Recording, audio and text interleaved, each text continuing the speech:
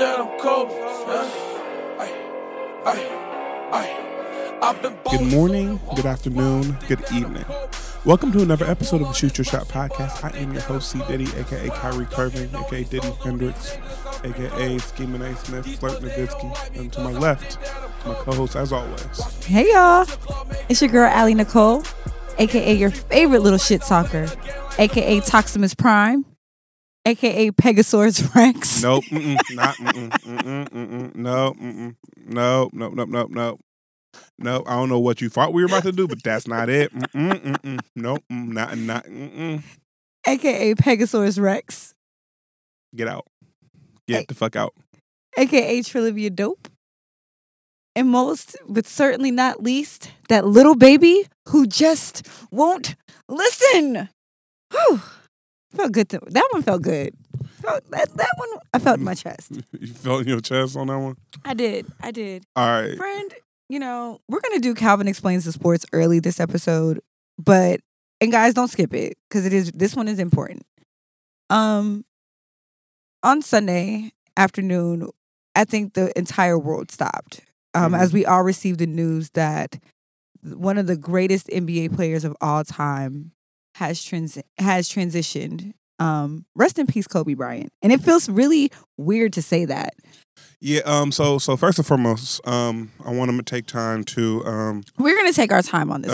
Send our condolences to and rest in peace to Kobe Bryant, Gianna Bryant, John Altobelli, Carrie Altobelli, Alyssa Altobelli, Christina Marzer, Sarah Chester, Peyton Chester, and the pilot Era Zobanian. So those were the nine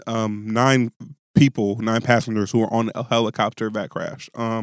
We obviously know that the most famous of those victims is Kobe and his daughter Gigi, but I wanted to make sure that all of those names, were said on at least on our platform responsibly. We'll get to responsible reporting here in a minute. At least on our platform, because this our name on it. You know what I'm saying? I want to make sure that before we get into the discussion, or kind of venting and kind of figuring out what the fuck is going on, I wanted to make sure I used that to make sure I gave that proper respect to all of the victims, because there are multiple families that are tore apart by this, multiple communities, multiple just ecosystems that are just kind of just have a hole in it, because it does feel like it almost feels like a vacuum in the universe.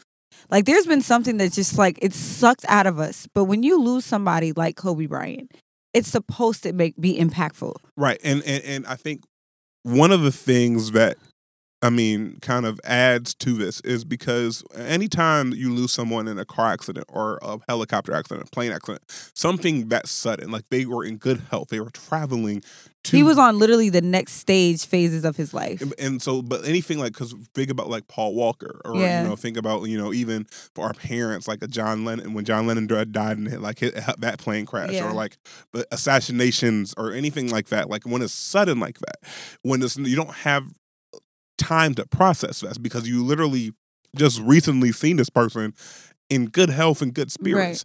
Right. So for me, like, this hit me like, so Stuart Scott was a little different. So we knew he was sick. And so when it came out, like, he died, like he lost his battle with cancer. We had time to kind of like, okay, he's sick, and like, there's a possibility that is going on, mind you.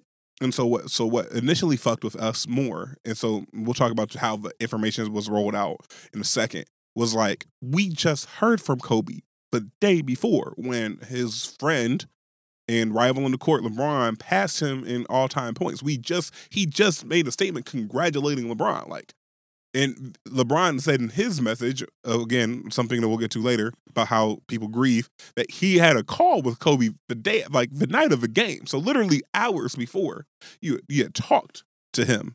You had spoke to him, you heard him, you guys shared a conversation, you had it on speakerphone, so like the Lakers team could hear it. And so here's my experience, right? The first time I tried to decide Copa Brunch, right? The first time I actually, you know what?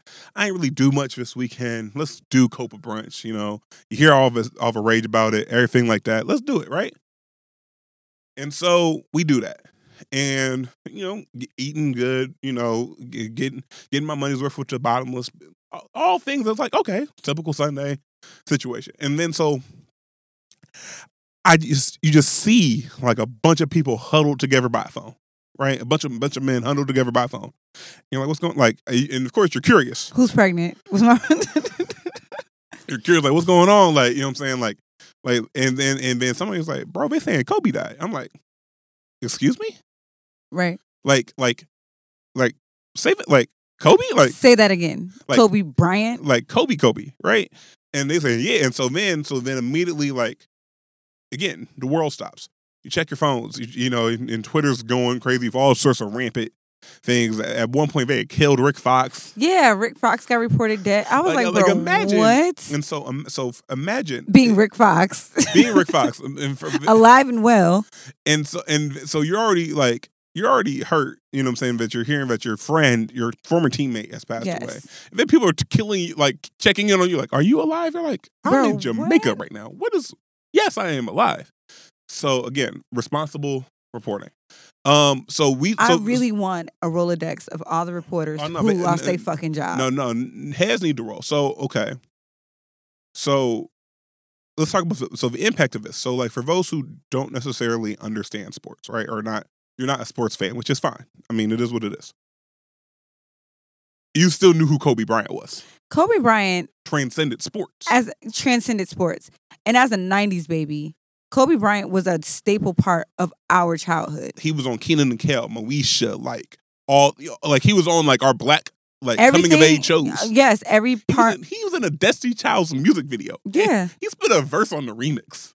Yes, and so for kind of 80s and 90s babies, Kobe was MJ. Like people talk about and Kobe was MJ, and so as a sports fan, Kobe transcended sports. And so for me, and Kobe was one of those people, and it's still weird saying was when you're referring to him. It feels weird. It's a very surreal feeling. You either loved him or you love to hate him. Like in a sports hate, it's not like the comparisons have been flying for years. Yeah, and so because you was either Team LeBron or you was Team Kobe. Like, you know what I'm saying? Team LeBron. So I would compare it to you was either Michael or you was Prince, as far as who you thought was the best. Like you respected the other one and all of the stuff that they did, but you was like, nah, Prince the best. No, Michael the best. It was same. It was very distinctive. Very distinctive. Very distinctive. And because I was Team LeBron, we didn't sports fuck with Kobe. You know what I'm saying? We was like I wasn't rooting for Kobe, but the greatest will always make you feel right. If you're considered great at something, if you're considered a legend at something, you will never make anyone feel irrelevant. Yep. People will have an opinion on you. Yes. No one's irrelevant about Beyonce. No one's irrelevant about Jay-Z. No one's irrelevant about Rihanna. You either love them, hate them, but you have a strong opinion. You care. You care. Kobe was the same way. No one was just about Kobe. You either was a stan or you ain't fuck with him. But you had a strong opinion about him. And across the board, there was a respect there. And even the people who hated him had respect for him. Yes. Because in order to even be somebody I feel this strongly about, I have to have some respect for you and your craft and your talent and in the person that you are. My favorite clips thus far of Kobe that have been shared have been him and his daughters. Yeah. And with his wife and with his family. And just knowing that, actually, we're going to take a couple pauses on the journey. So the first stop is his family. And I really wanted to talk about that, right? My first fuck you in this whole tragedy has to be to white feminists. My first fuck you. Because there's a couple fuck yous I'm going to get off today. I will never forgive y'all for taking the death of Kobe Bryant and making it about his past and the things that he's atoned for. And so a lot of I'm gonna get there. Yeah, a lot of it stemmed from back in the early 2000s he was a part of a rape allegation case, and it came out. The facts of the case came out that not only was the young lady that she was not raped. It came out. If you remember the facts of the case, she had multiple samples of semen inside of her in her drawers. She also admitted that the rape allegation was false because Kobe was she was a pass around. She was one of the girls that, and it's not slut shaming, guys. Let me explain before I get fucking dragged. Yeah, but like they gonna eat me alive, and I'm prepared for it. But it's one case scenario, right, where Shorty lied. Shorty admitted to lying. And also Kobe still. So for those who weren't necessarily aware, like first and foremost, Kobe had to fly. This is during the season, right. So Kobe would literally fly from Denver, Colorado to LA to play games during this whole thing. So like trying to still be there for his teammates, also be there for his teammates, Kobe, and fix his family. Like Kobe, like made that press conference where he apologized to the girl for had his wife sitting next to him while he did it, and like apologized, atoned for it, and to art. And this is the thing, right? Because this is what separates the Kobe situation from a lot of the others that we try to kind of lump into this. Kobe not only made public apology to a very public wrongdoing, the bottom line is that he cheated on his wife. The fact is that he did irreparable damage to his family, right? That's the fact. And he atoned for that. He forgave for it. And for our public knowledge and view, he's never made that mistake again. To our knowledge, he's never made that mistake again. So there are certain things that we can move past from. And so... You know what I mean? So so when this man dies, I'm sorry. I'm so sorry. I have to get this off, Calvin. I'm so sorry. Because a lot of different aspects of this made me very sick. But this one specifically was like, you bitches waited until not when he was getting his retirement tour. Not when this man was winning Oscars. Not when this man was literally like making change and afflicting difference in this life and in this world on and off the court. You waited until he was dead to talk about, died in the way that he did, to talk about his past. To talk about what the allegations and things that honestly he's already atoned for. And it's also the words that you use, right? So it's like, instead of saying like allegate, you just call him a rapist. Like the words mean things. And again, like he was not only was he never convicted of the young lady came out and said she lied. She came out and said she lied. And said it was a consensual affair. And then, even still, he's better than a lot of us because, like, once you told me you lied, I don't have to. I would have sued. I don't have to apologize I don't have to make a public apology. And still made a public apology because at the end of the day, the people that he hurt was his wife and his family. And then we talk about culture, like maybe he didn't get quote unquote punished in the legal system. He lost all his sponsorships. Every single sponsorship dropped him. He was an Adidas superstar. Adidas dropped him. That's why he has Nikes, because he wasn't. Adidas dropped him. Every single sponsorship that you could think of dropped him. So we talk about like, oh yeah, he didn't really get any. Yes, he did. Besides all of the irreparable damage that it did to his family, his wife, knowing that like not only did you cheat on me, but it's a public thing. So now I have to stand here in the media, in the public facing, and answer these questions about your infidelity. That had nothing to do with me. Had nothing to do with me. But now financially, I lose all of these endorsement sponsorship contracts because everyone dropped me because of a morality clause in all of those contracts. So I'm starting from scratch. That's kind of where the Black Mamba personality came from, because he was like, I can't trust y'all niggas no more. Like in his mind, he was like, a lot of y'all niggas turned y'all back on me when I was down. So that's when he kind of crafted that, like, I can't focus. I got to focus on who. Right. So the first stop on the Fuck You tour has to go to them. Mind you, this is the same white feminists who were lusting after Aaron Hernandez, saying, oh my God, he was so cute. Like, I could understand. And so I think one final thing, and before we go to the next one, is really interesting to see like how white feminists and white people in general refuse to forgive Michael Vick, refuse to forgive Kobe Bryant, refuse to forgive. But Ana Hernandez was literally bodying niggas and then playing on the field. But for someone like a Ben Roethlisberger or someone that's white who has these Riley Cooper, like some of these other white, and it's like you forgive them, but 10 years later you still want to mention Michael Vick's dogfighting case as if he didn't serve actual federal jail time for it and became an animal society activist and donated his money to that shit after he got his next big check. That you also want to wait until we're still grieving. Like this happened hours ago to kind of bring up his sexual assault allegations, like people forgot about that. There's a whole section on Wikipedia in Kobe Bryant's Wikipedia on the sexual assault case in itself. It's a whole separate page. That's in his obituary. That's even when ESPN ran their tribute videos, they mentioned that. People may forget. We didn't forget. It's a timing thing. And it's how you do it. It's how you do it. I'm not saying that just because somebody passes that absolves them. That absolves it does not. We are still human.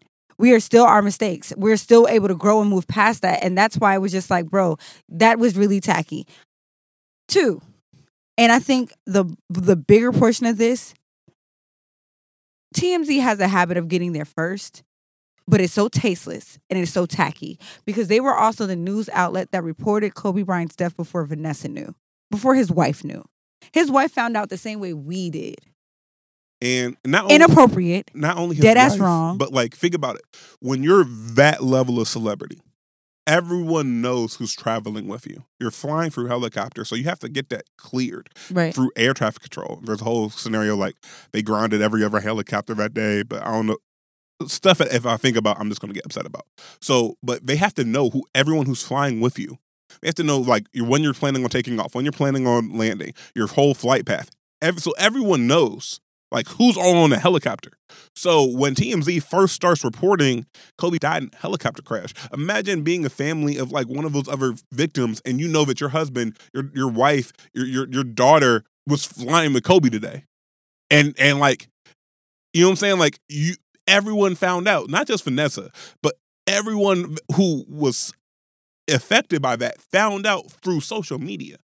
So yes, TMZ is accurate when it comes to these sort of things because they have public service on the payroll. And that was my second point.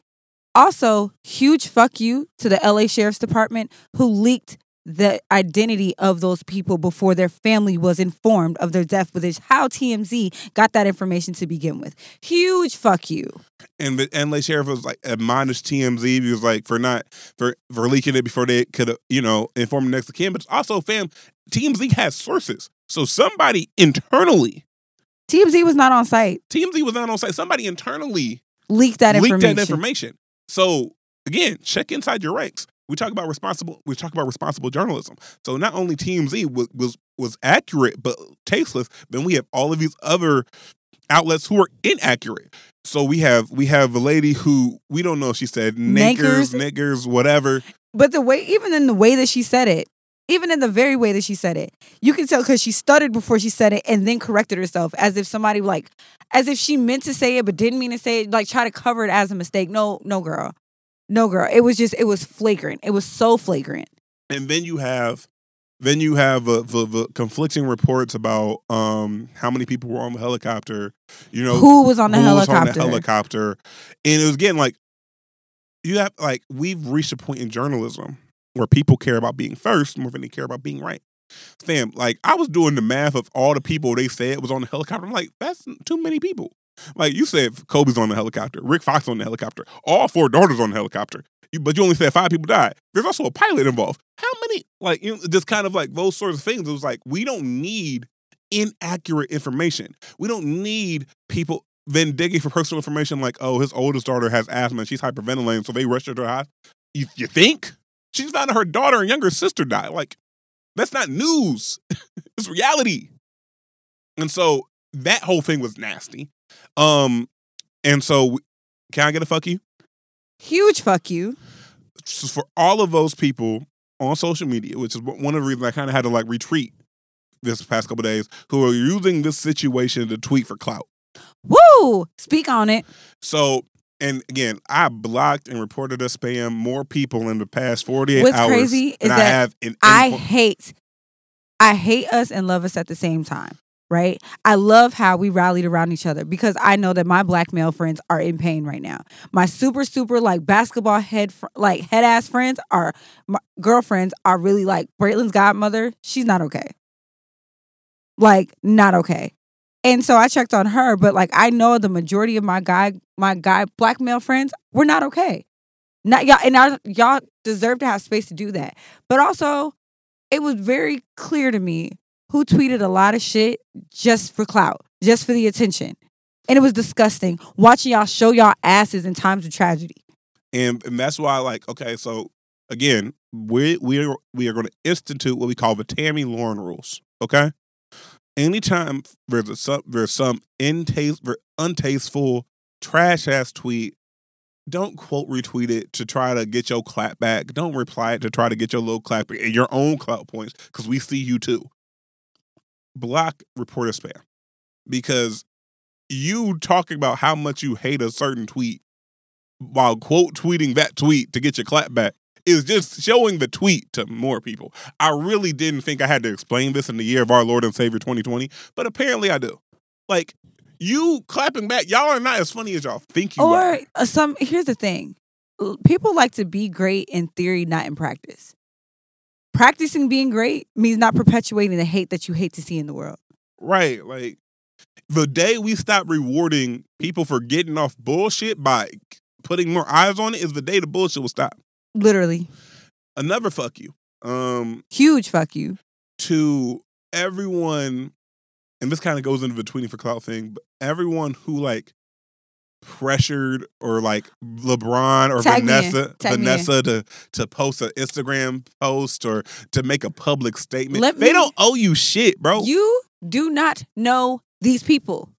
You know the way that they made, you know what they produce, and you know the way whatever their product was made you feel and how it inspired you. And all of those feelings are valid. Right. You can mourn for Kobe without knowing him personally, because you know the kind of man he showed us. You know the kind of man that he showed himself to be. Mm-hmm. Okay? You can mourn him and also respect the fact that there are people who know him, who love him, who support him, who are part of his actual family that are entitled to privacy that your rude asses need to respect. Again, we talk about tweeting for clout, right? Listen, I looked at LeBron's comments. And disgusting. Bro. You niggas are gross. And I typically stay out of the comment section for that reason exactly. But you niggas are fucking disgusting. Hashtag don't read the comments. Because it was like, you like... Niggas, some of y'all were worse than the Shade Room. Like, talk about, like, he sacrificed Kobe to the Illuminati so he could... what you... And then, like, when he... So, first and foremost, let me try to collect my own thoughts here. First and foremost, again, we, as a collective, are hurt by this, right? We are mourning, in valid mourning. We're shocked, stunned, awed. And we don't know him personally. We don't know what Kobe's favorite food is. We don't know what his morning routine is. We don't know, does he put his pants on right leg first or left? We don't know that shit. But there's people in his life. There's people in the NBA. And I got another fuck you coming, remind me. Mm-hmm. There's people in the NBA, people in his life, people in his inner circle who, that wasn't Kobe Bryant. It was... Oh, that's my nigga Kobe. You know what I'm saying? So, like, we are not entitled to see people grieve publicly, which is why I am thankful and I'm proud that Vanessa Bryant turned off all of her comment features and made her Instagram private. Because because anyone who could reach out to me through Instagram to wish farewell wishes has my phone number that I would actually want to see, or we're already connected. Who can just DM me? I don't need to see all the comments about the same shit. Nah, fuck that. I'm out. It just lets me know that y'all don't care. And you don't give a fuck. Speaking of don't care. Speaking of don't caring and not giving a fuck, one final fuck you. I don't know if it's a final fuck you, but to the NBA. And the reason... Woo, come on, Calvin. And the reason... I'm glad you got to it before I did. And here's the reason why.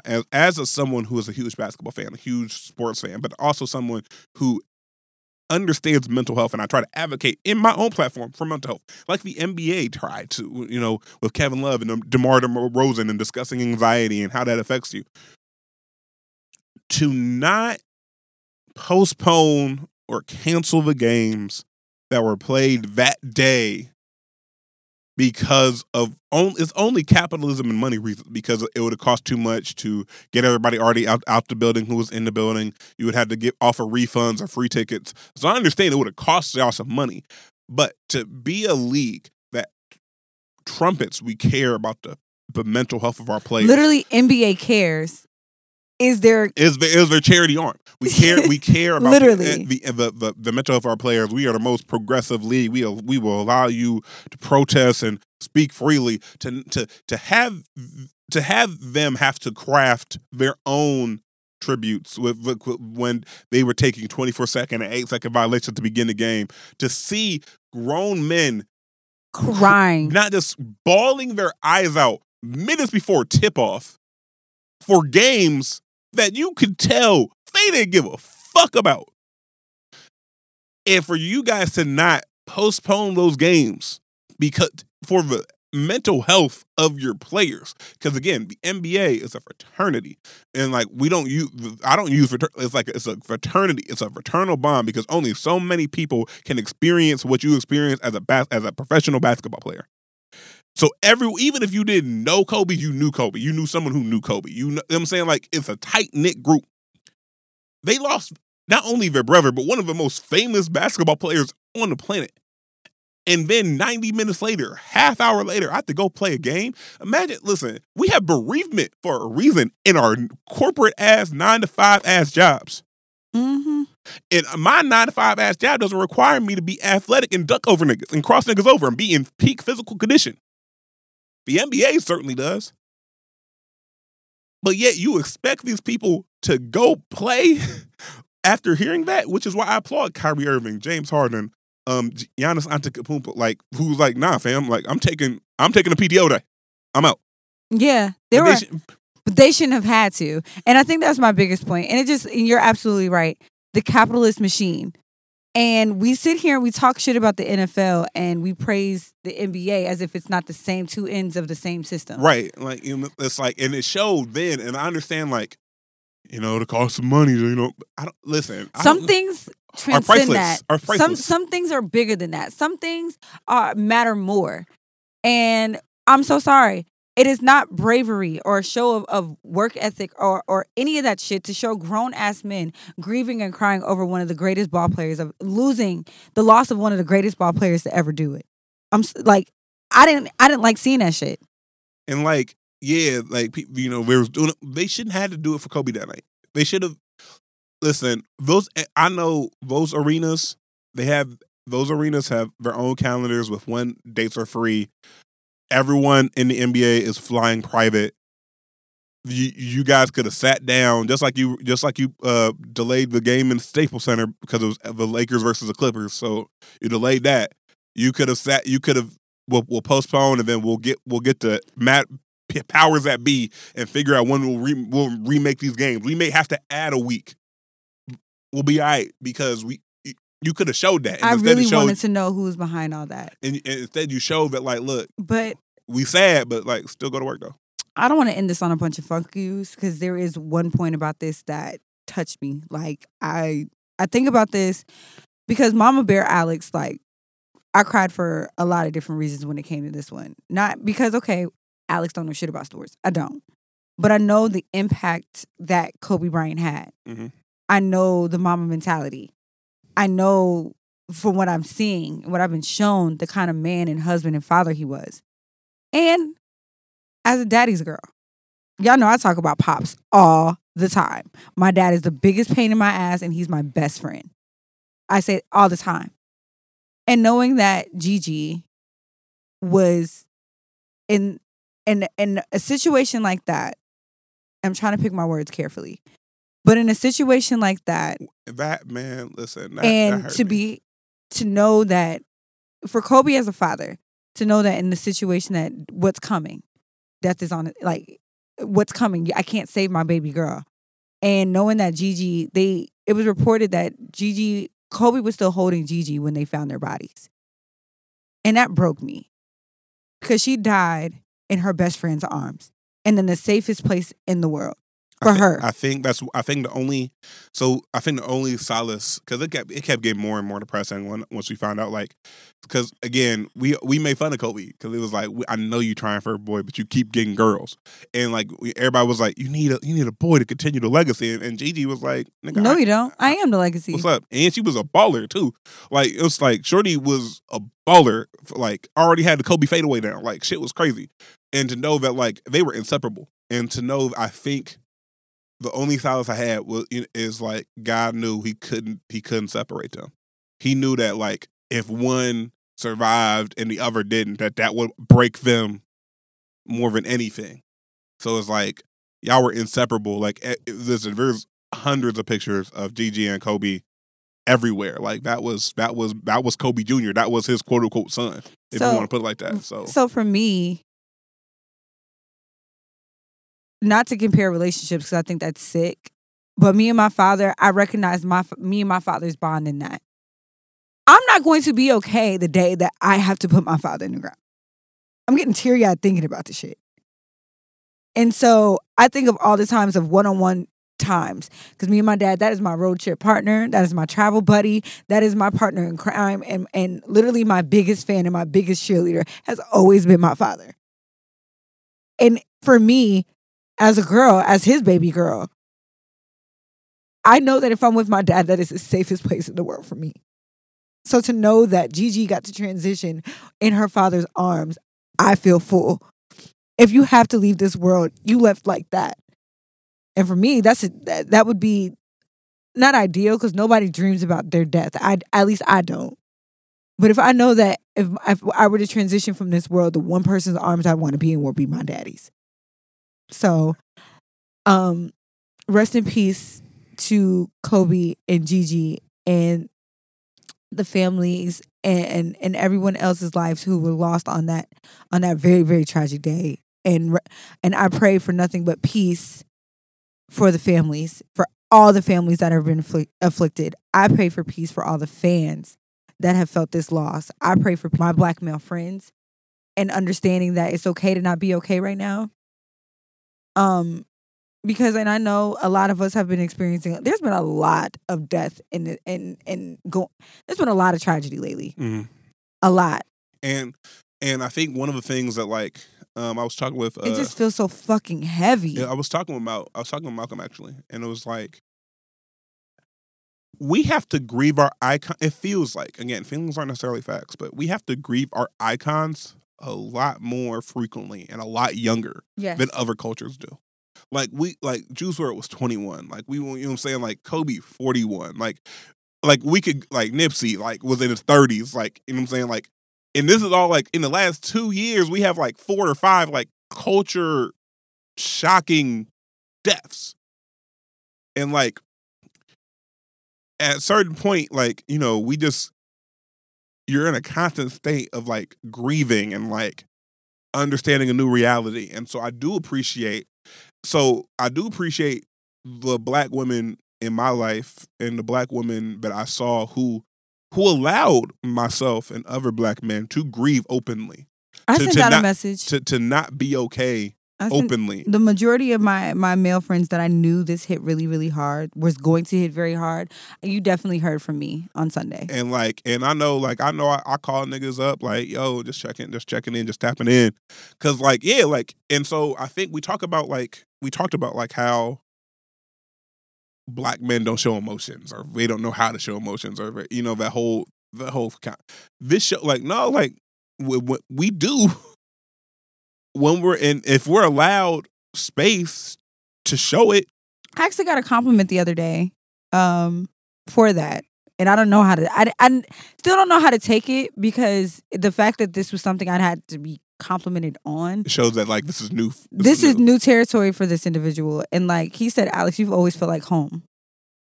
And I've never been able to say, and like for me, when I think of home, like that's the safest place in the world for me. That is literally like the place where I let it all hang out. Literally. Like if I'm not okay in my own space, I'm not okay anywhere. So he told me, he's like, I've never experienced like, and mind you, we're strictly platonic. It's nothing like that. But even if it was, the fact that, because we've got sexual partners that I don't feel a lick of safety with you. I'm going to get this nut off and I'm going to go home. But it's like to be told that you hold safe space for me. And it's not in a passive or, and without, it doesn't lack accountability, but it's I'm okay to just be here and not be okay, even if the rest of the world does not have that for me. And on one end, I am proud to be that. On the other end, I'm like, what's going on? And why is this the case for you? And so, like, again, we talk about the ability to show emotions and feelings without being judged. Yes. And through all the flaws that we have in our culture, for all of the rightful and some unrightful criticisms we give Black men, But one thing I am not arguing with is we as a culture do not allow black men to show their feelings publicly without judging said feelings. And so when we find people, whether it's through social media, personally, who are just like, you know what, I may not even 100% agree with how you're feeling right now, but I know that you're feeling something and you're trying to like express it. So I'm going to let you express it without fear of judgment. Right. You can correct me another day. You can say, hey, let's run that back. Here's whatever. But you can just, you know what I'm saying? Like, let me vent. Let me cry. Let me do, you know what I'm saying? Let me do what I need to do. Let folks have a minute. Yeah, like. And I hate the fact that we live so much in a culture where everything has to be so fucking politically correct. Sometimes I ain't got the right answer. But I don't have the right wording. I don't have. But in this moment, this is what makes sense to me. I don't have the right fucking answer. But in this moment, this is what makes sense. This is how I'm feeling right now. And yes, it is very impulsive. But I also think that it's very dismissive when we say you didn't get it right the first time, so you don't have another shot to explain to me what was going on in that moment. Or we judge people off of knee-jerk ass reactions. Yeah, like, fam, like, I'm over here hurt right now. Like, if I don't say it in the proper way, like, sometimes you gotta grade on the curve, bro. Like, because if I am clearly not 100%, and so I don't say something in the proper way, but you know what I was trying to say, don't you know what I'm saying? Just like, let me get that right now, and then when I'm better, when I'm in a mindset, you can be like, okay, here's how we do that. No one's saying, you know what I'm saying, you can't like correct. It's like, bro, but like, let me get these feelings off without feeling judged or without like, oh, she's going to use that against me later. Like, and so I am thankful. And on a positive note, I am thankful for all the black women in my life and on social media who allowed black men to grieve publicly, openly, without apologies about an idol for a lot of us. Like, you know what I'm saying? This is Prince level. This is Michael Jackson level. This is huge. We lost an icon. Listen, he has billboards and like memorials all across all across the world. The world, Craig. He has all across the world. Like, there are billboards in Cincinnati, Ohio, as far away from LA as you could possibly. Did you see Easton? Yeah. That was lit as fuck. And like, various billboards in Cincinnati, Ohio, purely in team quote unquote LeBron territory that says legend. Yes. So like, understand the impact. There we had soccer players, tennis players, like all across this world honoring that man because it's like that. Right. So thank you for those who allowed us to kind of feel that raw and authentically. That's my point. Thank you. So again, guys, love on your people a little harder. That's it. And if it's some petty shit, let that shit go. Let that shit go. If it's petty. If it's one of those things where it's like, if no one in their right mind is trying to use the Kobe situation to get some future toxic texts off. They fucking did. Like, you know what I'm saying? But it's like, it's one of those things where it's like, if that person legitimately did you wrong and like fucked you up and like disrespected you as an individual, all right, cool. Like, no one's saying like bring that person back in open arms. But if it's like some small like argument shit that you know you're gonna make up with, you want somebody to feel it a little, just let that shit go. If you know you love that person and you still love that person, whether it's platonically, romantically or not, but you guys are having an argument over some. This is my struggle, right? So my struggle with that is this, because I could love you, but I find myself in a lot of these situations being the one who always reaches out. You got to walk towards me a little bit. You know what I'm saying? You got to show that this is a relationship that you found valuable. And if that's not the case, because I can hold all the space and the love in the world for you. There's not too many people that have the do not ever talk to me again. Like, there's not too many people who have that. But it's like, if you do value this relationship, at some point, your ego and this person, love and ego can't exist. They can't coexist. They can't. So eventually you got to pick one and stay there. But if you know that your love for this person trumps that ego, that pride, let that shit go.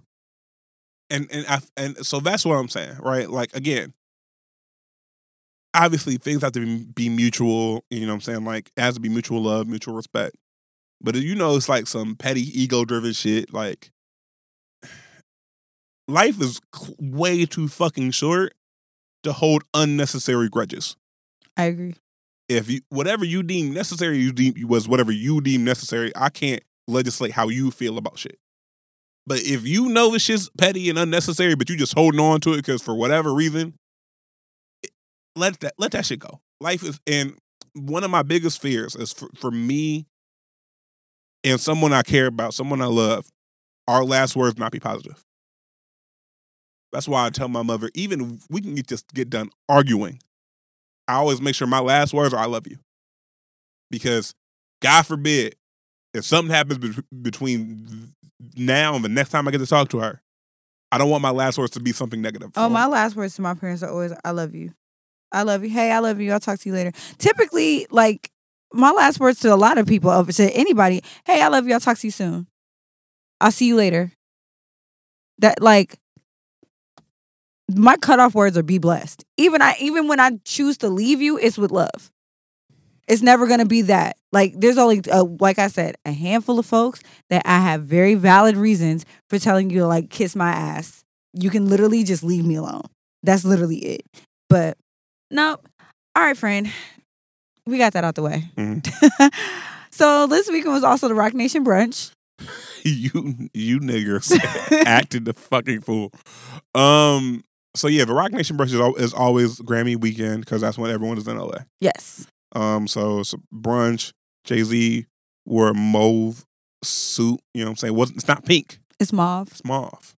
I mean, get it right. Okay. But like, so it's a lot of movers and shakers. Still standing behind Beyonce when his eggs is cold, but I'm gonna leave it alone. Listen, of course. Listen, if my chick can't, he said he ain't want no cheese. She ain't the one for me. Okay. So, but like, so Rock Nation brunch. So then it was the scenario that I saw funny was like, would you take $70K? Bro, this is what I was getting at. Or entry to the Rock Nation brunch. And let me say, I'll let you get your point off, but if any of you niggers chose the Rock Nation brunch, unfriend me. Like, don't talk to me. Because it's like, fam, you scared. We talk about you scared to tell the waiter that your food wrong, but you think you're gonna walk up in there and network with Diddy and Hov? All right. Fam, you too afraid to promote your own shit now with your 500 followers, but you think you're gonna walk into a brunch with millionaires and then get a more than $70,000 investment out of somebody? Heard you. And it's like, and also people don't really understand how these brunches work. Man, just because you're in the building don't mean that you're gonna be anywhere close to Diddy or Hov or anyone who could actually make some shit shake.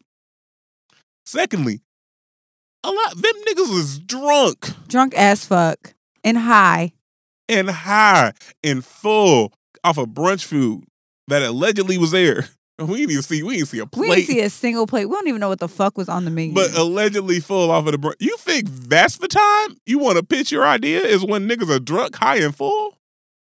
Heard you. Listen, even the dinner with Jay-Z or the 50K is a little different because at least you have Jay-Z's attention. Allegedly. You know what I'm saying? Like, it's a one-on-one conversation. That nigga could be on his fucking phone. But like, at least it's a one-on-one conversation, right? The brunch, you're not even guaranteed access to Jay-Z. You're not even guaranteed. You just guaranteed to get in that bitch. You're going to be standing there with all the other niggas who took the brunch over 70K while the niggas who took 70K are able to fly to the brunch. Talk your shit, Calvin. You just made all my points. I ain't even got nothing else to say. And like, I will say this. We never keep the same energy when it comes to certain shit. What do you mean? We just spent, not us necessarily, but like a lot of people just spent the last half of 2019 calling Jay-Z all sorts of sellouts and names and shit. But then wonder, where's my invite to the Rock Nation brunch? Is it Uchi Wally or is it One Mic? So, I agree. But also, I'm allowed to criticize systems and want to be a part of them. Because I feel like, again, at some point, it's okay to say my fave made moves that I didn't necessarily agree with. Right. And we sat here and criticized Jay-Z. We criticized Jay-Z too. We did. But I criticize systems that I'm a part of. You criticize a system you want. All right. Here's my theory, right? I only speak about the things that I would speak about the things or critique the things that I'm invested into. Because that I I'm want not to gonna see be, better. I'm not going to be I on can my genuinely platform shut talking the- shit about I Thank don't know you. about. I can genuinely shut the fuck up and let niggas just have their things and be quite content not arguing with you. I'm not going to do that. I critique the things that I see potential in. Do I necessarily, is Jay-Z still one of my favorite rappers? Yeah, absolutely. Do I think that he has made some mistakes? Absolutely. That doesn't mean that I'm not going to continue to support him. And so my thing is this, right? We make fun of Kevin Hart's speech, right? You know, the whole Because it was stupid. But honestly, It was so stupid. It was so. The cognitive dissonance there was just okay. So we didn't like the message, or we didn't like the messenger. both, because in this particular situation, it counts. I get tired of millionaires looking me dead in my face and saying we have the same 24 hours. I'm tired of that. I am so tired of that. However, I'm so tired. However, the message of like, all right, how do we want to leave our legacy is actually valid. We just don't like Kevin Hart saying it. So one of those things where I want people to be honest, right? And I do get tired of y'all niggas going to this fucking brunch, getting lit as fuck, and then wanting to make y'all my nigga speeches. You could do that shit off camera, please. Y'all could really do that shit off camera. I too make my nigga speeches. I don't need to hear it. I don't need to see it. I don't. I'm good. Okay, well maybe that shit hit me a little differently after the events of Sunday, where I was like, I got to figure out how that shit went. You know what I'm saying? Because Kobe shit, even though it ended prematurely, his shit was secured as far as like his legacy. Speaking of which, and I knew I said I was moving on. One more thing, and another thing. You niggers have a really bad habit of counting other people's fucking money. Because I also saw on Twitter the conversation about the fact that Kobe's investment in money was going to go to his non-black wife, and they all wanted to get into the conversation about wealth distribution. And I want to tell you one thing. I ignored the entire fucking event. Oh, I literally saw it and was just like, you've got to be fucking kidding me. Number one, it was disgusting. Number one, no matter whose Kobe's money's going to, it ain't going to reach your black ass. So stop counting other people's fucking money. Secondly, his daughters are black. Secondly, third of all, that was his wife of how many fucking years? That was his years. High school fucking sweetheart. They've been together 20 years. She's not some fucking gutter bitch, sloppy ass. She ain't just come along for the ride. You know what I'm saying? She was with him shooting in the gym, bitch. Mind your fucking business. And third, and this may piss you off, but no one said this when Serena Williams married somebody who she was worth 20 times more than. Serena Williams' net worth is currently $180 million. The person that she's married net worth is worth $9 million. We ain't say shit because it's not our fucking business. We ain't count. I just love how we have this wealth distribution conversation, and the man is not even in the ground yet. Number one. Number two, it's not your fucking money. If he decided to give it to Harvey Weinstein, that's not our fucking business. We'd have questioned it. We'd have questioned the fuck out of it. But it's also not our fucking business. It's not our fuck. At some point, y'all have to realize that some of y'all questions are tacky, distasteful, and plain out nosy as fuck. Which is why I blocked y'all niggas. A lot of y'all who are questioning how Kobe's wealth distribution, all you have is BV and bad credit. Mind your fucking business, bro. You own one pair of Kobe's. You want to talk about wealth distribution. And so if any of you niggas... The only thing you have to your name is a PS3 and fucking somebody and your mama's couch. Mind your fucking business. And if any of you niggas wonder like, damn, what'd I do? Why did he block me? It's probably something I had to do with what you said this weekend. Because I was blocking all you niggas. I was like, nope, fuck that, nope, you can suck my dick, nope, blocking all you niggas. Oh, I hit a bunch of blocks. Block and reported you bitches as spam. I mean, Millie rocked the blocks. Like, I reported all your spam. I hope your account gets stolen, motherfucker. Fuck you. Because enough is enough. I hope you niggas step on Legos. Some of y'all are fucking trash. Or you need to really, really realize that, like, it's not the time. Not the time or the place. And I hope, so anyone who's with distasteful, I hope you step on Legos for the rest of your life. I hope every headphone that you own has one fucked up ear pod. I hope that. I hope you hit your knee on the corner of the bed. Listen, I hope you get a paper cut every day for the rest of your life. I hope every time you sip some tea, it's too hot and it burns the roof of your mouth. I hope that your eyebrows are never identical. I hope that every lottery ticket you buy, you win and then lose the ticket. You fucking idiot. Fuck you. I hope your glasses are just a little slightly off kilter. I hope somebody. This is the last one. I hope somebody comes in and breaks into your house and doesn't steal anything, but just moves shit a little to the left. So every time you walk into your house, you just bump into every fucking thing. That would irritate me to my soul. Now that one triggered me, bro. Because y'all niggas come over my house and none of the furniture is ever the same, bro. Anyway, Fuck you, niggas. moving right along. Alicia Keys. So.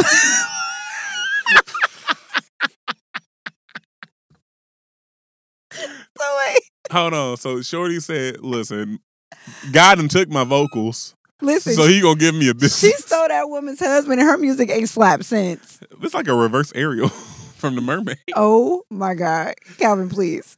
So Stop Alicia me when I start Keys. lying. So Swiss Beats gifts Alicia her own with a tea company that's going to be sold at Starbucks, allegedly, apparently. Continue. All right. That was it. Like, I thought that was so it. So I want to know, if you drink this tea, Stop. do you automatically lose your vocals, or do you have to like steal somebody's partner then lose your vocals? Is it like, what is it? What is that one cartoon? You know what I'm talking about? Which one? Which one? Oh my God. On Instagram? It's going to come. No, it's going to come to me later. Well, like they have to ingest something. They get like this Popeye. Is it the spinach? Yes. Is it like this equivalent of spinach where like you get the superhuman powers to steal the niggas, man? Is one of the flavors gonna be steal your nigga strawberry, poach your nigga peach, acquire your nigga apple, poach your nigga peach is fire. Yo, poach your nigga peach might be my favorite flavor. That is fire. Listen. She ain't never gonna ever be in the right. And mind you, her and Mashonda, and so they be taking family vacations. Clearly, they have moved on. We have not. You still gonna catch these jokes, nigga. And then you go on this goddamn Grammy tribute and hit every other note. And then you not. Can we talk about that real quick? Because the Grammys, all right, I had no business watching the Grammys. I didn't. Actually, I just caught the shit. I caught y'all Twitter videos, to be quite honest. Okay, so we got drunk in my house and watched the Grammys. Mind you, I fell asleep on it. But, so, the Boyz II Men stream, okay, Alicia Keys should have sat that one out. She hit literally maybe half a note. I don't know, Boyz II Men was sitting up there frustrated. Because first and foremost, where did y'all find Boyz II Men? Well, it's the Grammys. They were in LA. Okay, I was about to be like, did y'all? They was just minding their business. Was like, hey, nigga, Kobe died. Come sing. You're like, are we on the next thing smoking, nigga? I guess. And then you get up there with half a note, Alicia, and it's like it's almost like, have you ever listened to a guitar that needs to be tuned just a little bit more?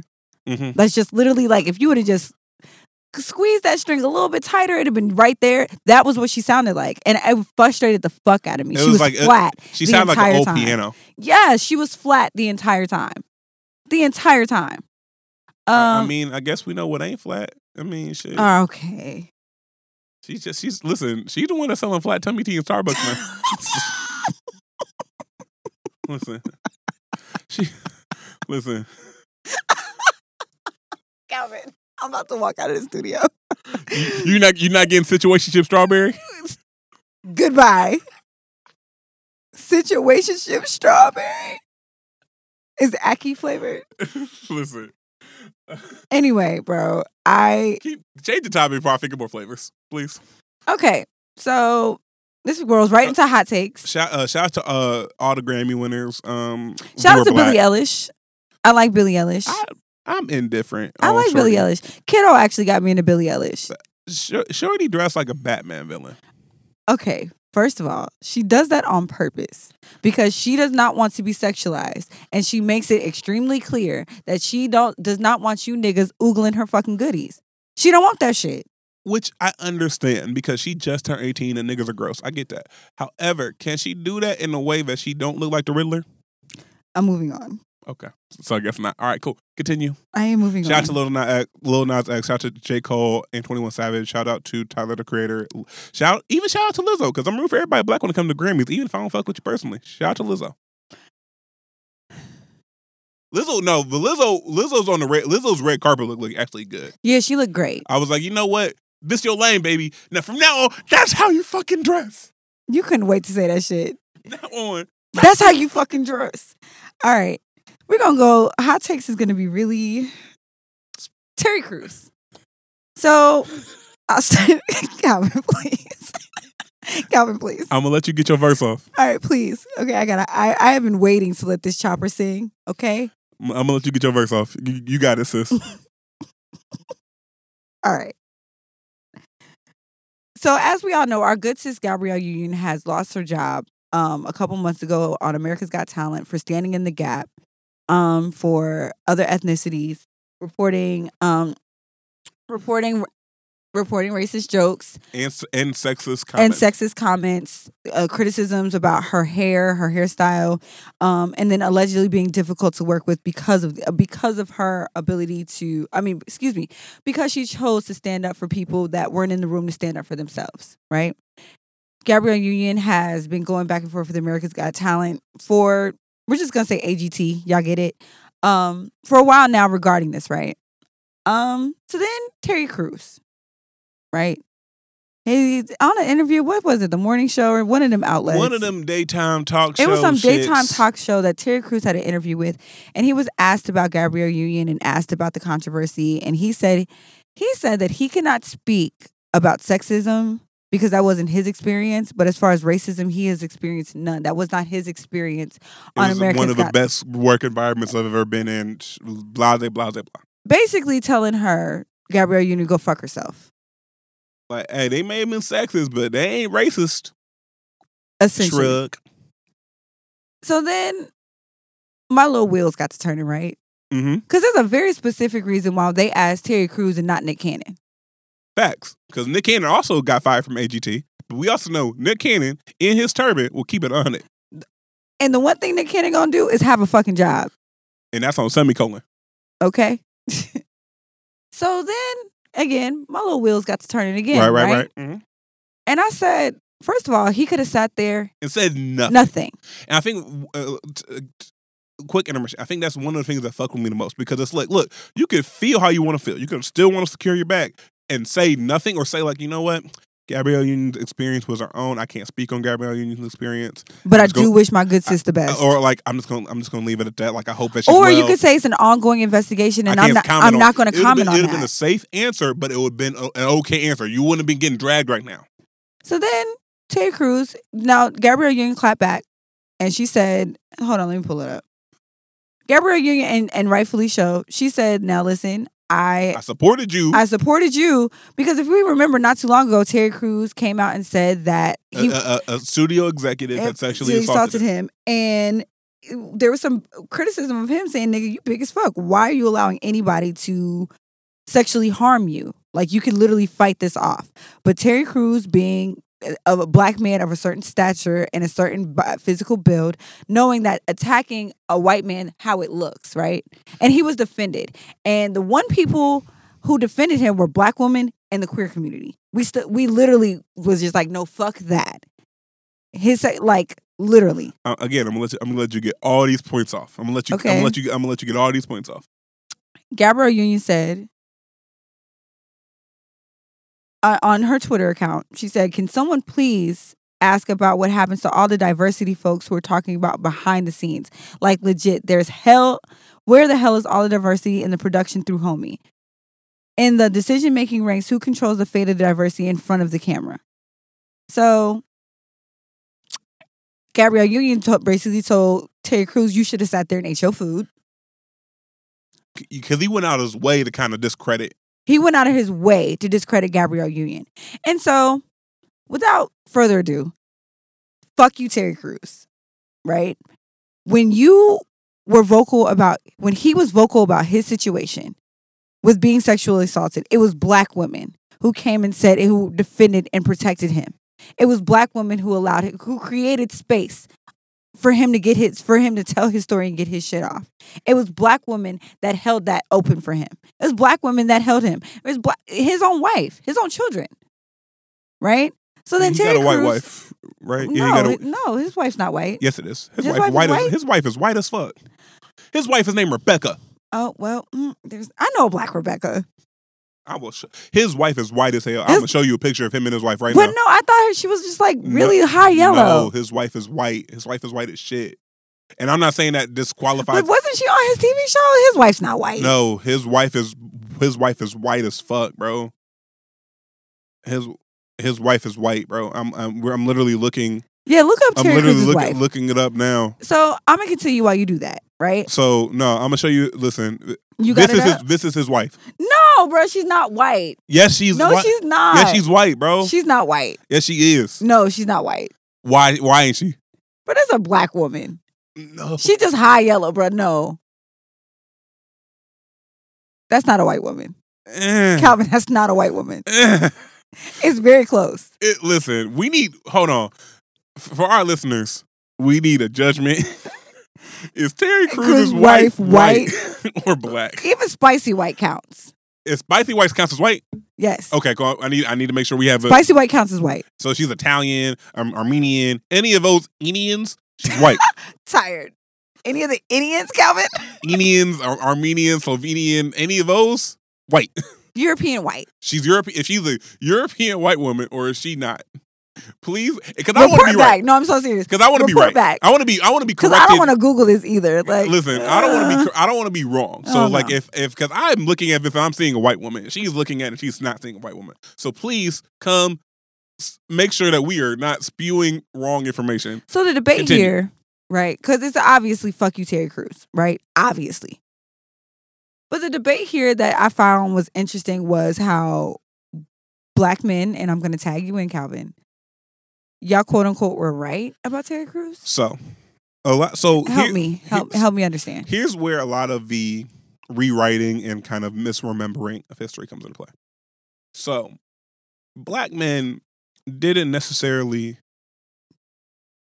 not believe Terry Crews, or so we didn't. So it was. So there were some parts of that story that were a little questionable. Also, like again, you refusing to name the studio executive. Yes. And we questioned. We was like, so you're telling me there's witnesses to this that it was at a party that this happened, according to Terry Crews. Your wife was there, and it was at a party. So like people saw this happen. So when we said like, no, you had witnesses. You had witnesses who would vouch for you if you had like reacted another way, because like people saw that. It's not like it was one thing if it was like a one-on-one incident, like kind of your word versus his word type of deal. Okay, I understand it. And also understand that like there are sexual assault and sexual misconduct victims who didn't feel the need, didn't say no quick enough, or didn't because they felt scared for their life because they had to really realize like, is this the right path I want to take to get me out alive? I understand that 100%. Listen, that happens way more common than it should, and it happens way more common than you think. Like I understand it. I'm not discounting that. So a lot of us were like, okay, we were trying to make sense of this.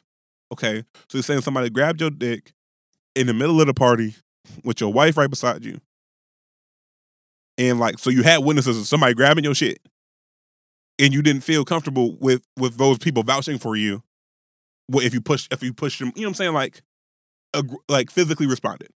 Right. Okay, but you also then you refuse to name the studio executive who did this to you, so we can kind of have a face to the perpetrator. Okay. And so we had those questions, but it was still like, damn, it's fucked up. It happened to him. You know what I'm saying?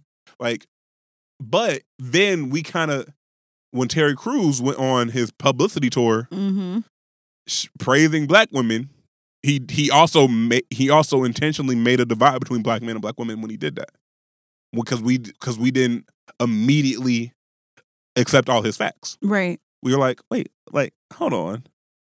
Some of that doesn't make. Also, you like, no disrespect, you are very physically imposing, and it's like, so it's like, okay, like, so okay, we had questions, and because we had questions, and again, I'm not speaking for the loud minority of like people, the minority of people who legitimately just called him gay and said you must have liked that shit, all that shit. A lot of us were like, wait, what? But because we were like, wait, what? It turned into, oh, you don't support him, you don't believe him, you're homophobic, you're not really like all of that, right? Right. And so we're like, well, wait, what? We can't even have we can't have questions. And so then And when he made that intentionally, when he turned a white studio executive sexually harassing and assaulting him into a black man versus black woman debate, I can't fuck with him. Because I'm like, fam, black men didn't grab you. But yet, somehow this became our fault. In his publicity tour. So a lot of us was like, no, we're not fucking with you. And then, like, and we're not fucking with you. And then, like, when this happened, it was like, fam, like, you can't expect someone who already proved that his proximity to whiteness and his proximity to Hollywood is more important than him defending himself. Because the reason why he said he didn't do that, because he didn't want to get ostracized out of a business, ostracized out of Hollywood. It wasn't even about him feeling like the police wouldn't believe him. He didn't want to get blackballed. But also, when you look at that, look at all right, in comparison with what's going on with Harvey Weinstein, right? Mm-hmm. The exact same reason why all these women decided to not come forward when they did. For the exact same reason that Terry Crews felt uncomfortable. And some of it is, because of who Terry Crews has proven himself to be, I do agree with you when you talk about him wanting to more protect his proximity to whiteness than to actually defend himself. I agree with you with that because of who Terry Crews has proven himself to be.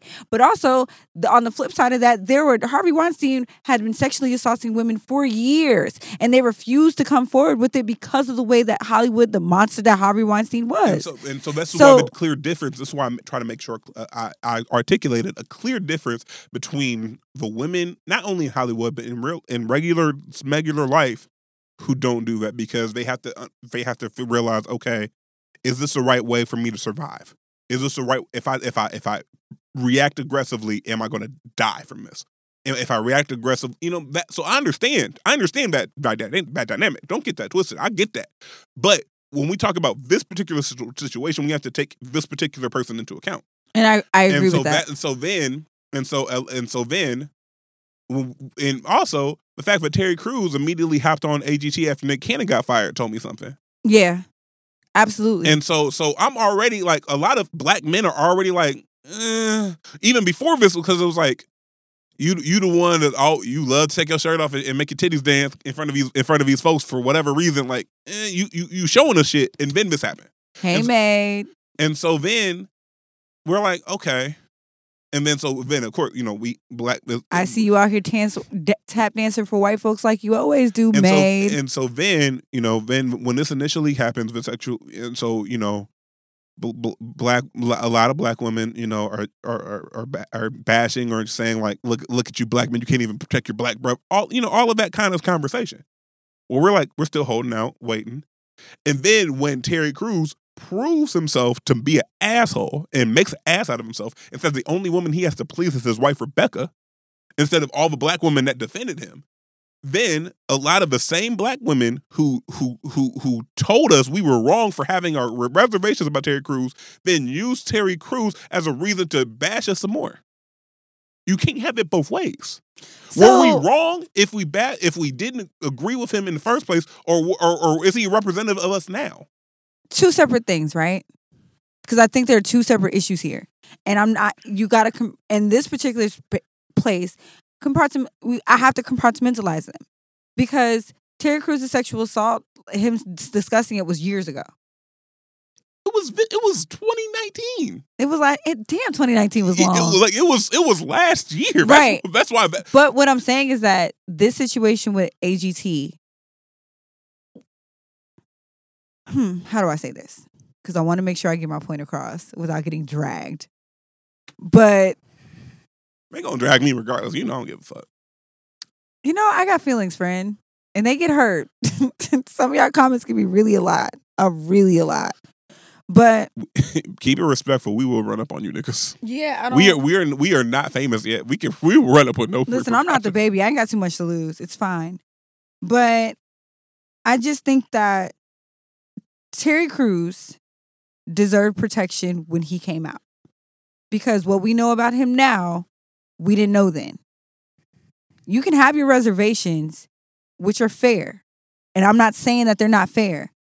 But in that moment and in that time and in that place, he was deserving of protection. You can question somebody's character and still validate a very wrong thing that happened to them. And I think On the flip side, because I don't want to cut you off. Are you done? You're fine. Okay. But on the flip side of this, it is very much so very atypical. It's very typical.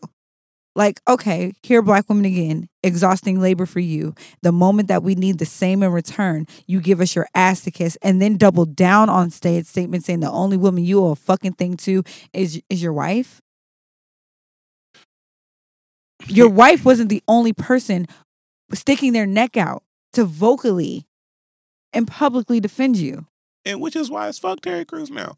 It's been fuck Terry Crews for me, but okay, it is so fucking funny watching him become his character from White Chicks. He's always been that. That's him. That's always been him. This ain't a new thing. So my frustration is this.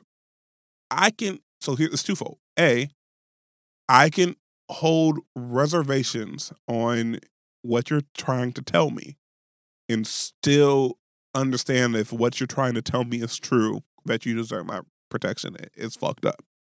I can do both of those things. Secondly, I am so tired of people using the loud idiot in the situation as the representative for all Black men. I'm so tired. I am so tired of having to, because we don't want to do not all Black men, but when you specifically pick out the worst fucking example. I mean, fair. Like, you know what I'm saying? Like, yeah, it's a natural thing to want to defend yourself because you're like, we're all not like that motherfucker. Just like the same thing that we talked about when one Black person made that comment about Ari Lennox. One dude made that comment about Ari Lennox and Tiana Taylor. The entire timeline, Black man, Black woman, all was like, nah, you bugging. But he was held up as the example of look how Black men treat their Black women. I mean, but it's not okay. The dehumanization of Black women it transcends. It's like, you know how there's a word for nigger in every language? Dehumanizing Black women transcends to even the Black men. So I understand, no, he may not just be, I do believe that there are more Black men in the world who love Black women than there are ones that would disrespect them.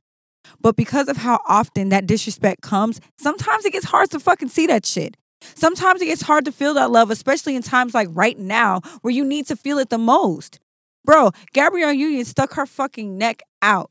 And the one person on that set, another Black person on that set. No, you may not be able to experience maybe sexism in the way that I have, but racism, bro, that's the one thing Black men and Black women can completely see with each other. And we can't stand on another footing. Experience racism is something that we can both fucking relate to as two Black-ass people in this world. Terry Crews thinks that his proximity to whiteness is what saves him. So you continue to dance, my nigga. Tap dance for them white folks. All of it.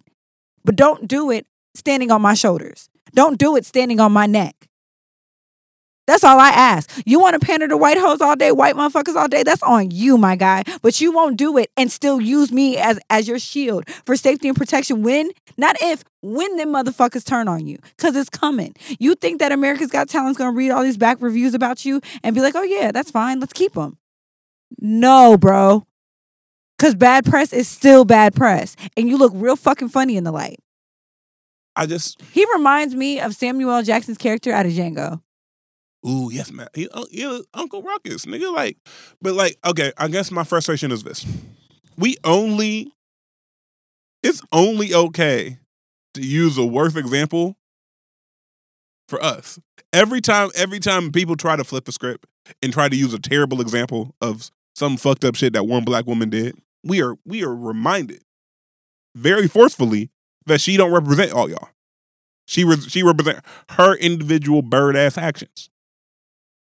And so it's like when you continuously use the worst possible example, the one nigga example of like, look at how y'all treat us, and then when we try to be like, of course you're gonna think all the product bad when you get to one that's clearly damaged and broken. But then it's like, no, just listen to it. You don't have to defend. I have to defend myself when you're using the worst possible representation of me. That's the only thing. It's fuck Terry Crews. Terry Crews switched sides. Terry Crews backtracked. Terry Crews showed the coward that he is in the light. That's Terry Crews. Don't try to extrapolate Terry Crews' actions to the majority of the niggas who are also disagreeing with Terry Crews' statements. Yes. We're actively disagreeing with Terry Crews' statement, and then I see another tweet. Look at the black man out here. Like, man, do you not see what I'm fucking typing? That's my frustration. I agree. I'm not gonna spend this because it's been heavy today, friend. What's up? What's next? Let's get it cracking. You know what's crazy? This Life. podcast has been so fucking heavy. We didn't even ask each other how our weekend was. Nigga, I stayed in the house. And the one day I really tried to like go out was Sunday. I'm so sorry, friend. Like we did a little onesie shit on Saturday, but and then I literally was like, I ain't really do shit this weekend. I've been hearing mad about Copa Brunch. Let me try Copa Brunch. I want to get to some lighthearted shit. Yeah. Question. Good. What's up? How do you feel? So we're both kind of dating. Mm-hmm. You a little bit more serious than I, because y'all listened to last week's episode. Fam, we both cussed you out. Everybody cussed me out. If you weren't sitting like, oh my God, Alex, that was so vulnerable to girl. Like, I got both ends of that stick, okay? I hear you guys. I hear you. Trust me. But my question to you is it important for your friends to like your partner? So, in my opinion, it makes it easier if they do, but it's not a priority for me. It's not a deal breaker. It's not a deal breaker, but honestly, I'm not trying to bicker with you niggas every time I want to bring every my girl time around. I want to bring somebody around, I'm not going to want to hear y'all mouths. And on the flip side of that, my nigga, you're going to have to learn how to just be cool with my friends for the time being, because it's not going to be forever. We're not going to sit around these niggas. But also, my friends have lasted. The common denominator in all my relationships has been my friends. They have lasted. So, no, I'm not going to abandon my friendships for a relationship, and I shouldn't have to. No. But at the same time, my friends don't get to be a dick to my partner. It was like, and so I saw this one meme. It was like, we all had that one friend in the group where you got to be like, be nice every time somebody new come around. That's my entire friend group. Like, I got to listen. I know not to bring certain people around y'all because they're not gonna make it. Nah, like, you know what I'm saying? We talked about shorty I was dating, you know what I'm saying, before with my current situation. Like, yeah, and everybody, like, only thing that fuck with me was like everyone had something to say once they found out we weren't talking to each other no more. But a lot of people kept that hidden. I didn't. I was very vocal about the way I felt about shorty. And what's crazy is that I like y'all individually because I've known y'all individually. Y'all dating, I couldn't handle it. Oh shit, pots and kettles, huh? Pots and kettles, glass houses, stones. Ouch, bro. Ouch. You read yourself? Did. Okay. Listen, Shawnee's pastor says, listen, when you can't say amen, you say ouch. Ouch, bro. But like, and so it's not vital, but also you understand, like, wanting me to cut off all my friends is abusive behavior. Is what you want to isolate me by we not rolling. Secondly, these niggas have been in my life before you got here. These niggas have seen me through some shit. If we get married, these niggas gonna be at the wedding. Hi, I am a groomsman. I need y'all to realize that. Calvin is a bridesmaid. So, like, if you guys can't learn to coexist, that's a problem. You don't have to be all buddy, best of friends. I'm not that type of nigga. You don't have to be. I don't have to be buddy, best of friends with all your male friends.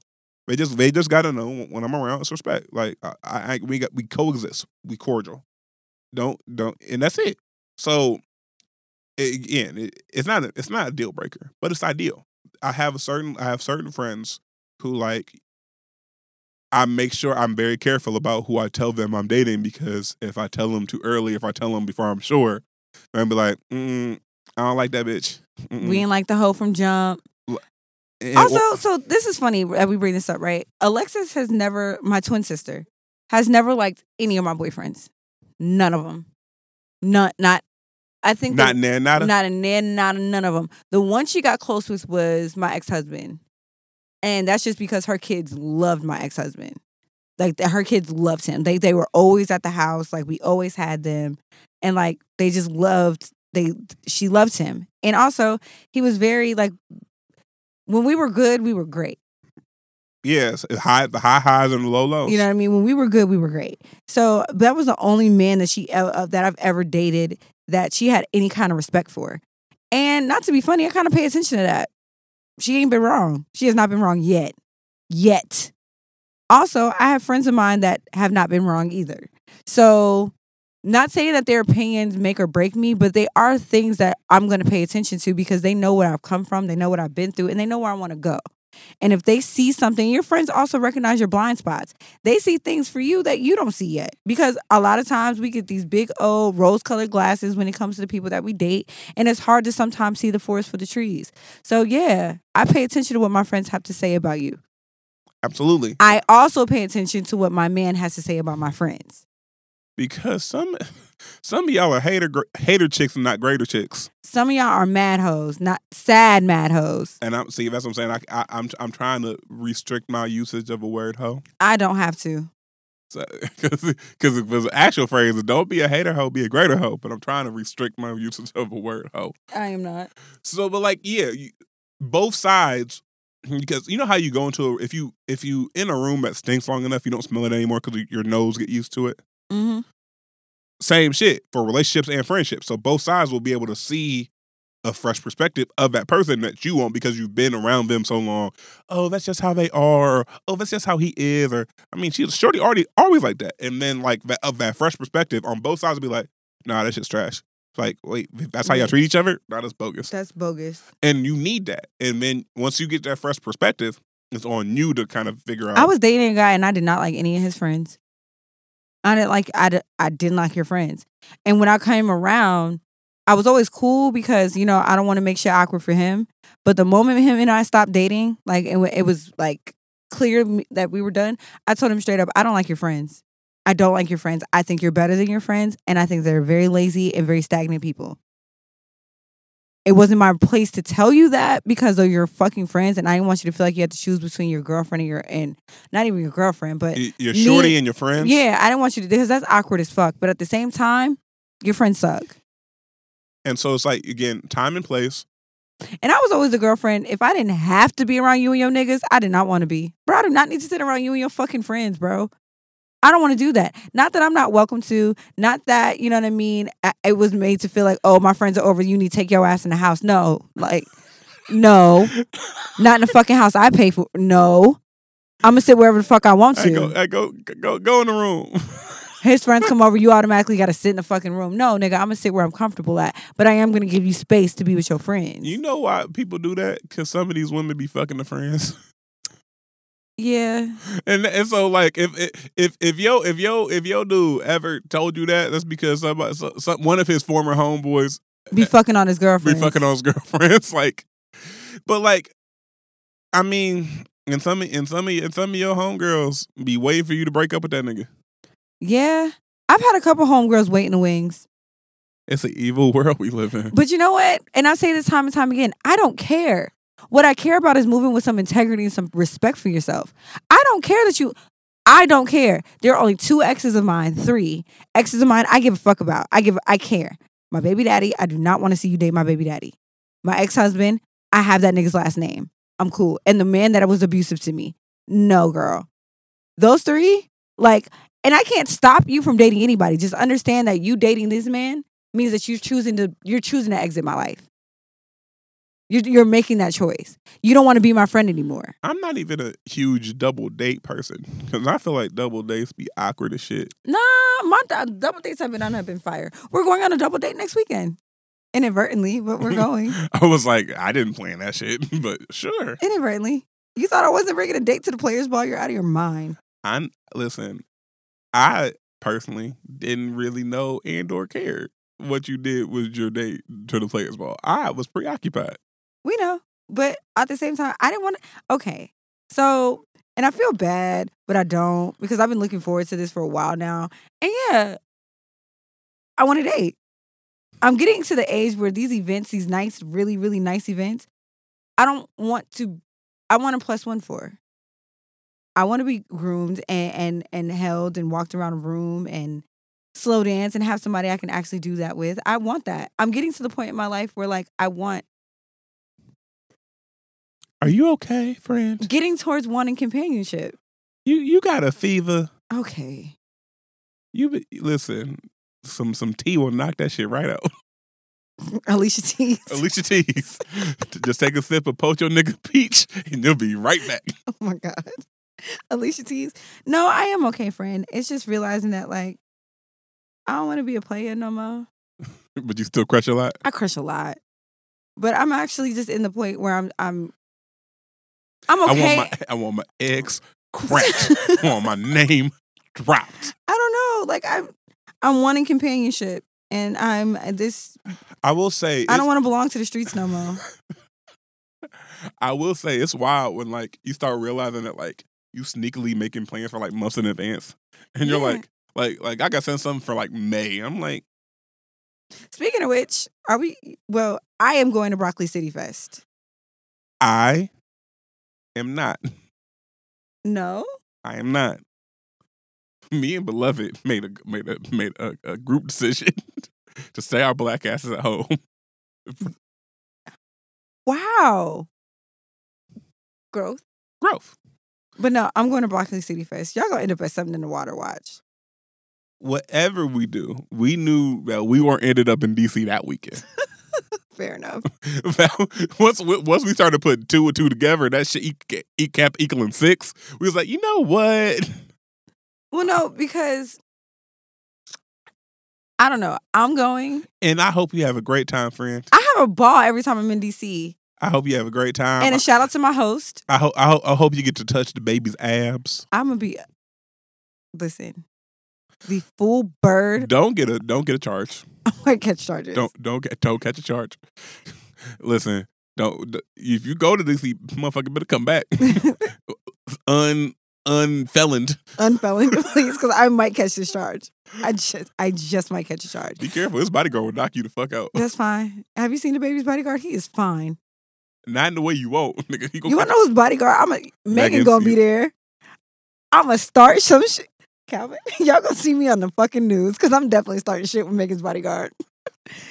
Another reason I'm not going. I am definitely starting shit. Because if I travel to DC, I'm not gonna have the bail money necessary to bail you out too. So if you want, I'll keep some in tuck. I'll wire it. Jay gonna call you like this fucking bitch. Calvin. Your friend out here arrested. I can't hear it now, bro. Your friend out here arrested. And I'm gonna be laid up like, God damn it. Call her mom. Please, somebody go get her mama. Like, Mama Alex. I can put your Mama Alex, your daughter out here. Your daughter's being a hoe and got herself arrested. You know what was crazy? My parents would not come get me for those kind of charges. Now, defending myself, yes, they are on their way. Anything that has to do with me protecting my right to live and function, they're on the way. But me being out here being a harlot and just fucking up and getting arrested, especially out of state, no. I better call one of my siblings. We're gonna have to call Alexis. Like, Alexis. No. Your twin out here. Speaking of go to DC. What's up? Speaking of flights, we have now coined my traveling adventures for the year. For the year. As the Casual Coochie Tour. Also known as Alex's Last Run. Yes, On the Run Part 3. This Casual Coochie Tour is being sponsored by Alicia Keys.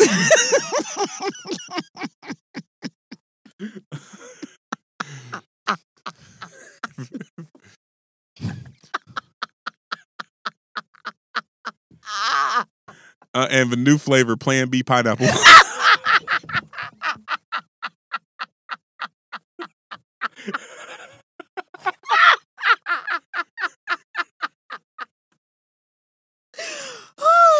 I'm sorry, Gil. I hate you.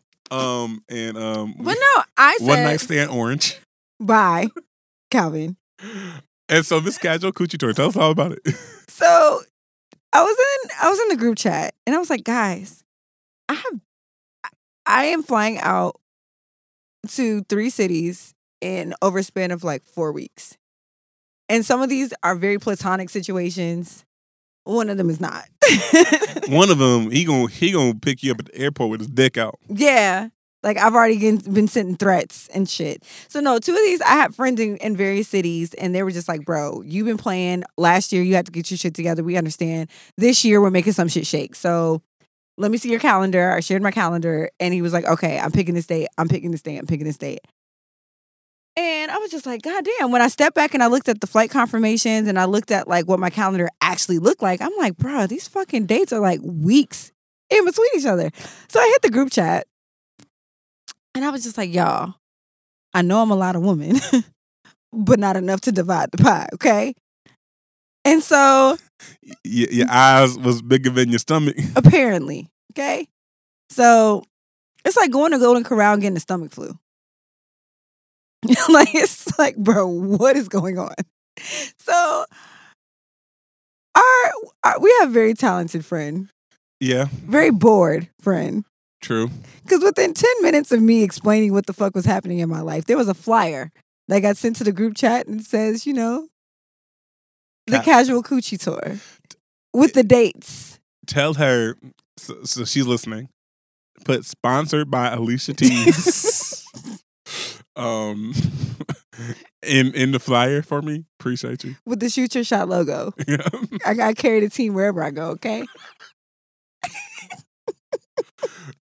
Yeah, and we're just going to update the flyer. And then when we do our year in review, I'm going to post it. And all the places she'll go. the places she'll go orange. Yes. So, yeah. I thought that was so fucking funny. I'll keep thinking of flavors. I'll keep going before I Bye, man. It's not my fault. I'm a creative. Plan B pineapple. Pop that pomegranate.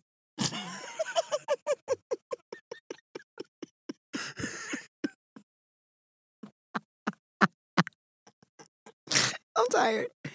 You ready to get to the question of the day, friend? Yeah, for sure. All right. So, in the light of Kobe Bryant's passing, the question of the day today was, who inspires you? So, I had some really, really, really productive. Sorry. Some really great answers. So, of course, we had a bunch of people. I'm just going to run through these real quick because we got to get to church announcements. But we had a lot of Kobe answers given the standard. You had the one true story, Jay-Z. B. Briscoe, shout out to Brandon. Kobe, Kanye, Donald Glover. Nana, shout out to Nana, said his father for all the sacrifices he made. I had a lot of families. Yeah. Parents. And of course, Hove, D-Wade, Tyler Perry, his mother and his father. So shout out to from the people in the back podcast. We see you, baby. Mommy times 2, Kobe and Angela Bassett. Your boyfriend's favorite BFF. Me, I embody every characteristic I saw in others, which is solid. Hey, shout out to the Big Blood Bandits. Big Blood Bandits. Mildred Williams, who is his mother. Shout out to Lotso Hugs. And Malcolm X and Ali. But somebody, shout out to creative IG name. Gucci Mane, Bezos, Rick Ross, Warren Buffett, Robert Smith. Hey, shout out to Gucci Clone, too. No, I'm sorry. There is something to be said about that Gucci glow up. Because I am never in a million years that I think I would... Gucci Man making me lust, bruh. Get the fuck... new.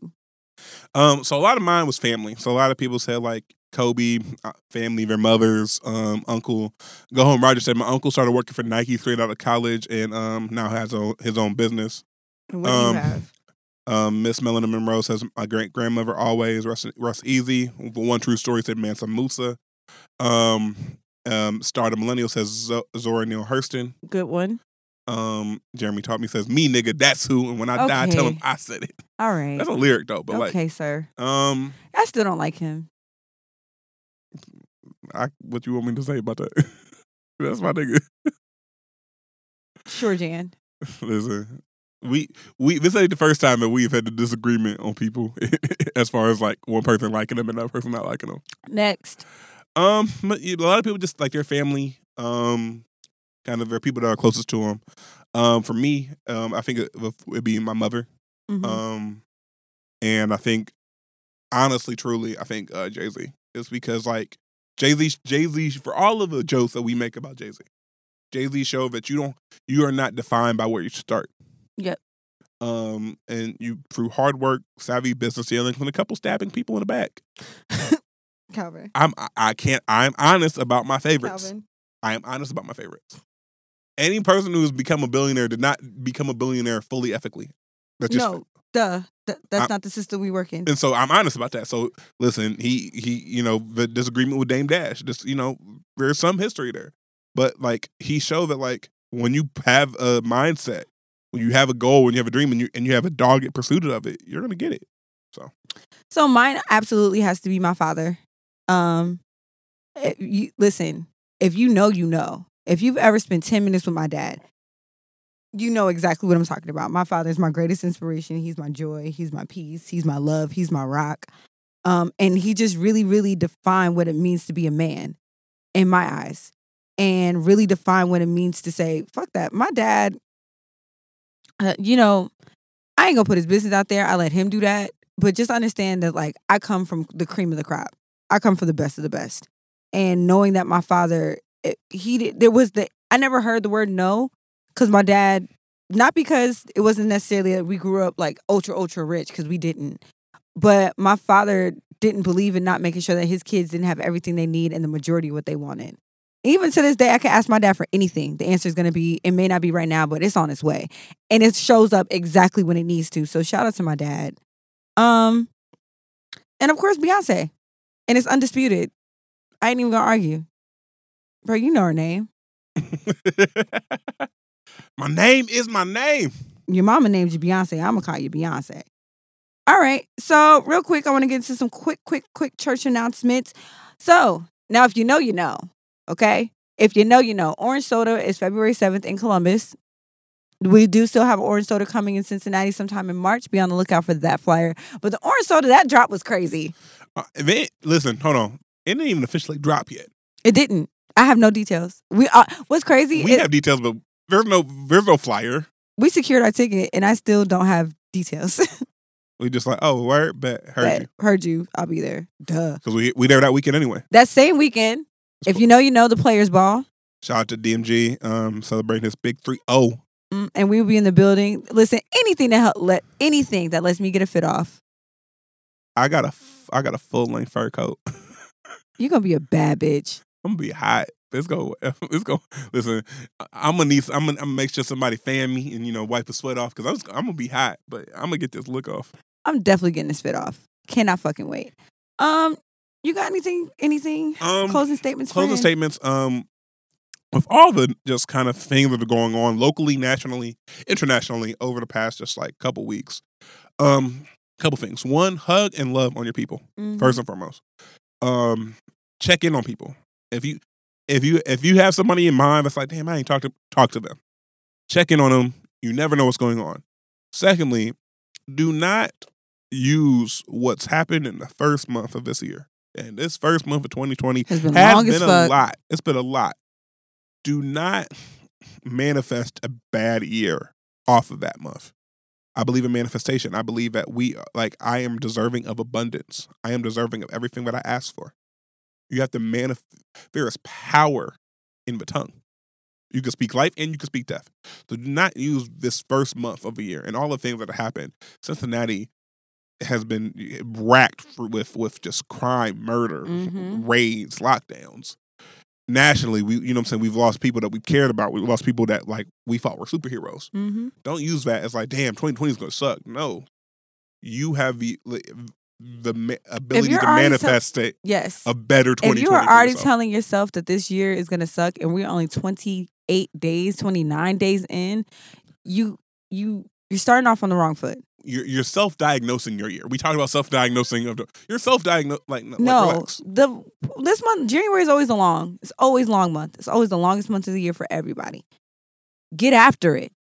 All right? You don't like the trajectory of this year? Change that shit. Get a game plan together. Motherfucker, get a calendar. Get a journal. Get a therapist this year. This is going to be corny, but use that Mamba mentality. Kobe may be a lot of things to a lot of people, but he ain't letting nobody outwork him. Yeah, nah, you're not going to outwork me. And so just kind of, you know what I'm saying, get that shit in gear, get that shit right. And if you personally have started off great, first and foremost, thank you. Claps up to you, baby. If you started off your 2020 great, don't rest on your laurels. Keep pushing. Keep pushing for more. Like, if you think that you've done everything that you can, you're wrong. That means you ain't dreamed big enough. Let's get after it, folks. It's your girl, Allie Nicole, signing out. It's your boy, C. Diddy. Peace. Baby, I'm a tour. I'm going non-stop. My spot. You caught a vibe. Shooting shots. Why not? Tell me to thank you.